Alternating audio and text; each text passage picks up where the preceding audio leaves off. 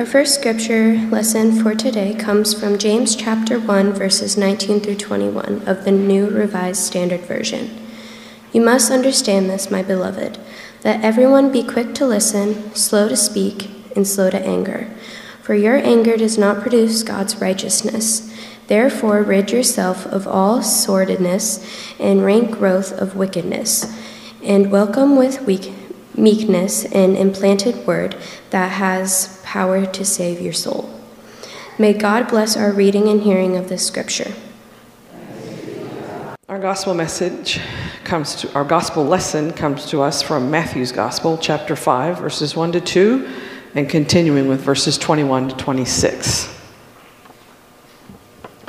When Jesus saw the crowds, he went up the mountain, and after he sat down, his disciples came to him. Then he began to speak and taught them, saying, You have heard that it was said to those of ancient times, You shall not murder, and whoever murders shall be liable to judgment. But I say to you that if you are angry with a brother or sister, you will be liable to judgment. And if you insult a brother or sister, you will be liable to the council.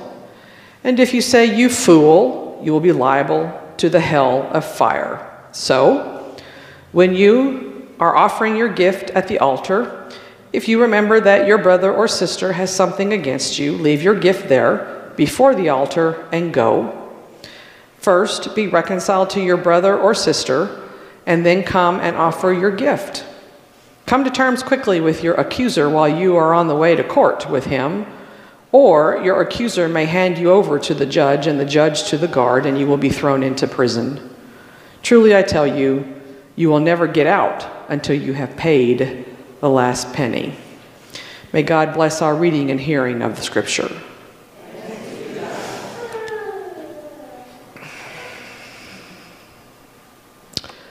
So both of these texts address the issue around anger. James says that our anger does not produce God's righteousness. He also says that we are to be slow to speak, that we are to listen, that anger produces wickedness and evil and so forth and so on. He is speaking to his community to help them to be more kind, to be more compassionate, and to love one another. In the gospel passage, Jesus is continuing to preach to them what we now call the Sermon on the Mount. And he is talking to them about anger. In this text, we have two sections in this little piece of scripture around this issue of anger. In the first section, Jesus is saying, don't be angry because it's bad. Just don't do it. It's not a good thing. Just don't be angry. But in the second half, acknowledges that, well, you're human beings, so when you get angry, do it this way. Get rid of it this way. Because, Jesus gets angry. He overturns the tables in the temple when he sees stuff happening. He doesn't like that, so he gets angry. So he understands that we as human beings get angry from time to time. So he gives us a way to deal with our anger. Even though he says, anger is not a good thing up here. Remember, strive not to be angry. But when you do, this is how you deal with it.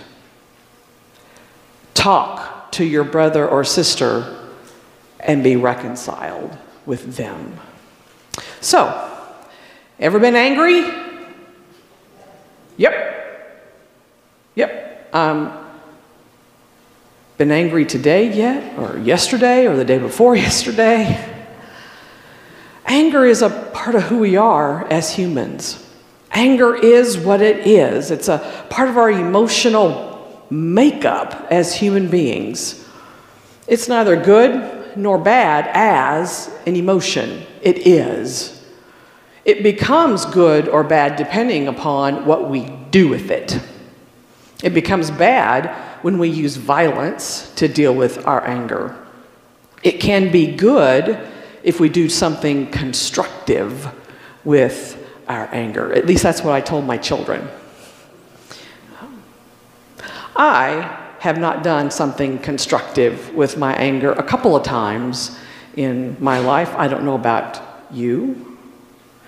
But anger is a part of our component as human beings. I'm going to tell a little bit about my own struggles with anger and forgiveness and reconciliation. I'm going to tell a little piece of my story. I'm not going to tell someone else's story because I don't have permission to tell other people's story. So I'm going to tell a little bit about my own personal story. So I need for you to bear with me. I'm going to tell you a little bit and see where it leads us. My mother died when I was 14. She died of pancreatic liver cancer. I'm not sure where it started, but in 1978, it didn't matter. She went into the hospital because she thought she had a bleeding ulcer. That was not the problem. My parents were divorced a year before she got the diagnosis. She told us about a year prior, she had about a year, 9 months to a year. It's all fuzzy in my brain, in my memory, about how long it took for her between the diagnosis and the time that she died. That began my struggle with this thing called anger. After her death, the anger started to well up inside of me. One of the things that you need to first understand about me as a human being is that I'm the oldest. I'm the oldest daughter and the oldest in my family. I'm the oldest granddaughter. I'm the oldest grandchild on both sides of my family, which is important, you know, because I'm the most important. But I'm the oldest daughter of an oldest daughter of an oldest daughter. So, you know, yay for me. That means I am very directive, I am very perfectionist oriented, and you do what I tell you to do. That's the way I am, that's the way my mother was, and that's the way my grandmother was.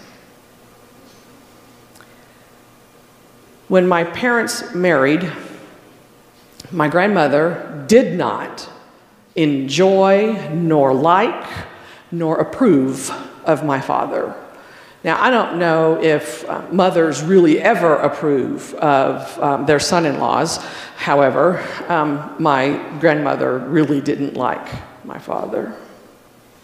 So when my mother died, there was a plan that my brother, my sister, and I would move to Chicago to live with my grandmother. That plan was hatched the summer before my mother died. My mother and her 8 siblings all met in Chicago with my grandmother and hatched that plan. And during that meeting, my Aunt Pat's husband, Vince, greatest uncle on the planet, by the way, called my dad and said, "This is what's happening, you need to be aware." So my dad got in touch with his attorney, and they got their plan together about how he was going to respond to that. And the day that my mother died, he moved his car into the garage and never left. Well, that made my grandmother rather angry. She didn't fight it because she knew that she probably would not win. So, in response to his response, she removed all the meat out of the freezer, because of course it was my mother's meat, not his. And she took all of my mother's jewelry that she could find, and all of the important things that belonged to my mother, and took them out of the house, including my mother's vehicle, and took them with her to Chicago, and they divided it all up with her siblings. So the anger then decided to multiply inside of my body. Fists went through bathroom doors a couple of times in my house when I was 15, 16, and 17. My poor father is a saint. He was a saint. He's no longer with us. But he dealt with that. I don't know how. But he did. And he somehow knew what was happening inside of me, although I had no idea. All I knew was that I was mad most of the time, although I projected to the world a happy, young, teenage girl. Went to college and started to deal with the anger because my campus minister saw it in me and wanted to help me deal with it, but I wasn't really interested in dealing with it. Neil was interested in me dealing with it, but I was not. Went to seminary, got appointed to some churches, but the anger was still very much present. Got appointed to our 4-point charge in Riley County and was doing Bible studies. And all this time, my grandmother was the source of many bad illustrations of how not to be. One of the things that she did, not only, taking things, is that she would send like $1 through the mail and then want me to send a thank you note. She really liked thank you notes. You like thank you notes? I don't understand, but she really loved thank you notes, and she thought it was really, really, really important. Well, because it was really important to her, I just didn't write them. So she would call me, and she'd say, "Bridget," that's the way it sounded to me, "Bridget, you didn't send me a thank you note for that $1 I sent to you." And I said, "Okay." But then she would add, after some yelling on the phone, I'd hold the phone out here. Then after some yelling, she would say, "Your mother would have wanted you to write me that thank you note, and she would be very disappointed in you." That would be always the last piece of the phone call, to add that level of disappointment to the phone call. Whatever it was, whatever she was disappointed in me about, which apparently I was a great disappointment for most of her life. Well, in those Bible studies, I would tell these stories all the time, and much more. One day, was in this Bible study, and this one woman looked at me and she said, "Pastor Bridget, I have to tell you that I'm really getting tired of hearing all these stories about your grandmother. You need to forgive her." I said, "Oh." So I took that to heart, and I started on my journey of this thing called forgiveness. Now, I preached on forgiveness, but apparently it didn't stick until someone looked me in the eye and said to me, "You really need to forgive your grandmother." And it wasn't really till then that I really understood that forgiveness is not about the person. The forgiveness is about you. And until I forgave my grandmother, I did not understand that I was the one that was carrying the burden, not her. That I was carrying that hate or that anger, that hostility around with me like a backpack all those many, many years. And the moment that I started down this path of forgiveness, it started to kind of go away. And for me, what happened is that I was able then to remember the good things about my grandmother. It was quite remarkable, actually. This is what happened to me. It might not happen to others, but this is what happened to me. And one of the things that I began to remember, and I'm not sure why I didn't remember it, but I remembered. You know, my grandmother was a marvelous cook. It did not come to me. I don't cook at all. Neil does all of our cooking, by the way. It didn't come to me at all. That's one of the things she was really disappointed in me about. But however, she made incredible pies. And you know what? She made crusts. She actually made crusts. You know, handmade crusts, And then she would have leftover dough. And you know what she did with the dough? You know where I'm going? She would roll them up and make those cinnamon twists. Oh. And I would look in the oven and I would just wait for them to come out. Oh. My grandmother made those. I had long, blonde, my hair was blonde once. Had long, blonde, stringy, she called it a stringy mess. And so she would put those pink rollers in my hair, those things that you slept with at night. She would roll them all up, and then we'd wake up in the morning, and we'd take them all out, and then we'd fuss with my hair and figure out, what are we going to do with it now? We'd have so much fun with that. I could tell you all kind of other stories. Because now I remember them. Because I decided that forgiveness was a better way to go than anger and hostility. I don't think I've told a story about my grandmother in years until now. So I decided reconciliation was the way to go. But that would entitle, or that would require a conversation with her. But the problem is, she's dead. When I was growing up, I thought that she was just too mean to die. But she's deceased.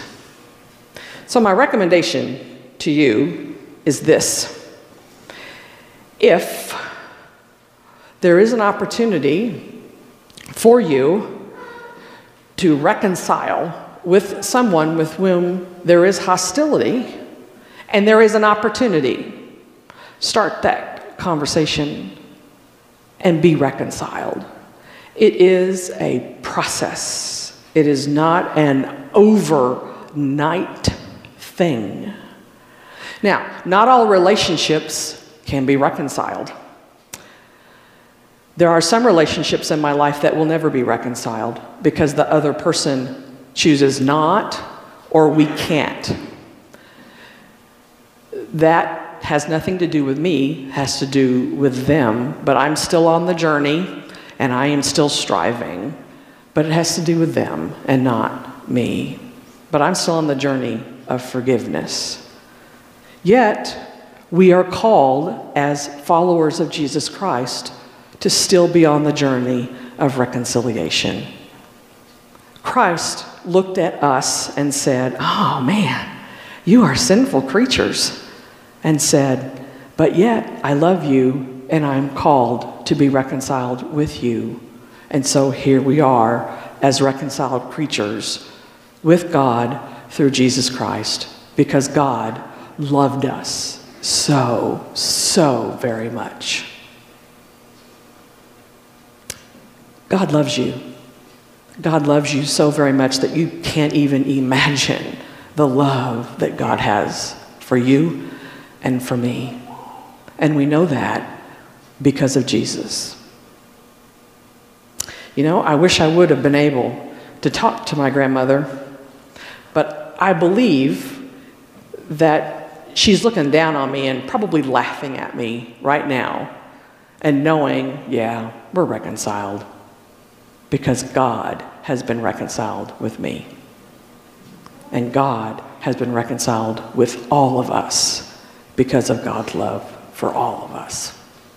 Amen.